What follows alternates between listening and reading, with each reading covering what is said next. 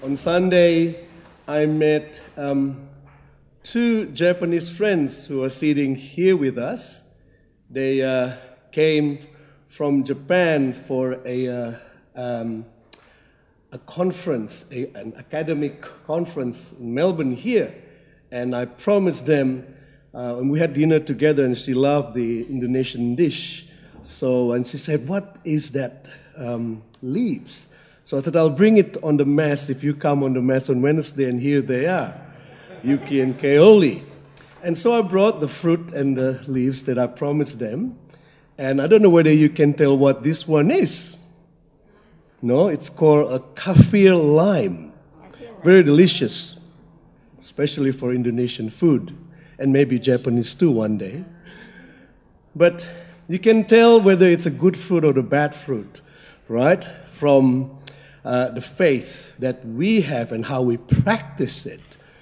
And we hear how our father of faith, Abraham, really put his faith on God, where he really was childless and couldn't bear any child anymore, and Sarah too. But God promised, made a covenant with them, and here we are, the children of faith of Abraham. But faith is not to be taken for granted. Where I come from, it's an island, Flores, with more than 2 million Catholics in a very small island, majority of Catholics there. But Catholics has taken root from the Portuguese for maybe 400 years.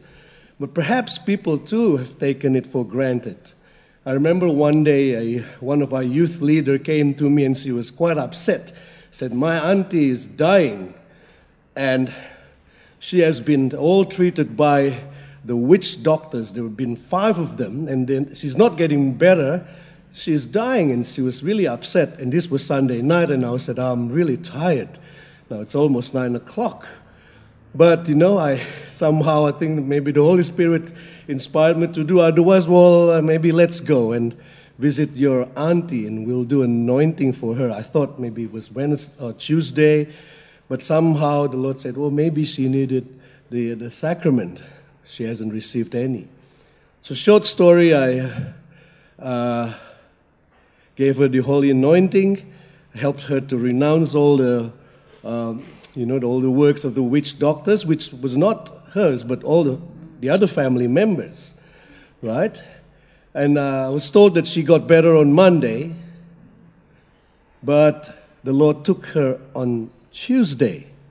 She was made ready, but because of the faith of her niece, just one out of many, right, of the family members who didn't quite believe that God and the sacraments in the church where they believe or they profess their faith really, is the healing for her. And the final healing is death, because there's no more pain and no more sufferings, right?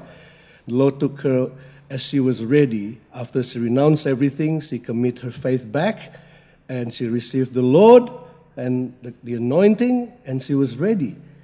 She was really young. She's only 50-something, right?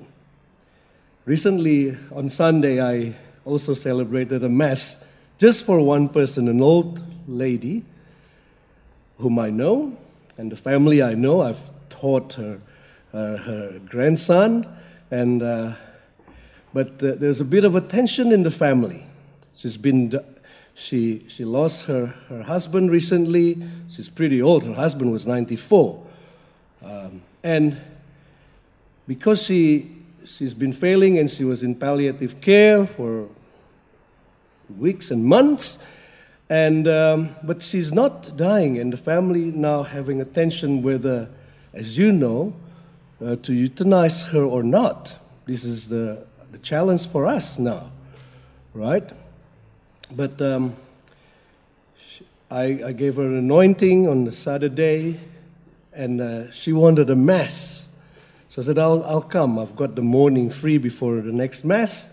So here she was. But I think because of that, even the other siblings who don't quite believe, and there's only one that really fought hard to say, don't euthanize our mother, right?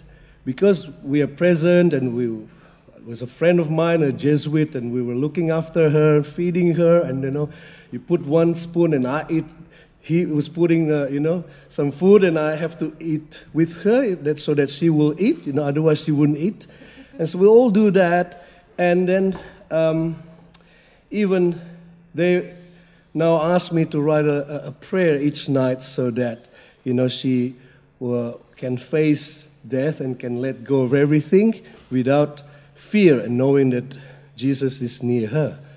See, faith is nothing without work, as St. James say.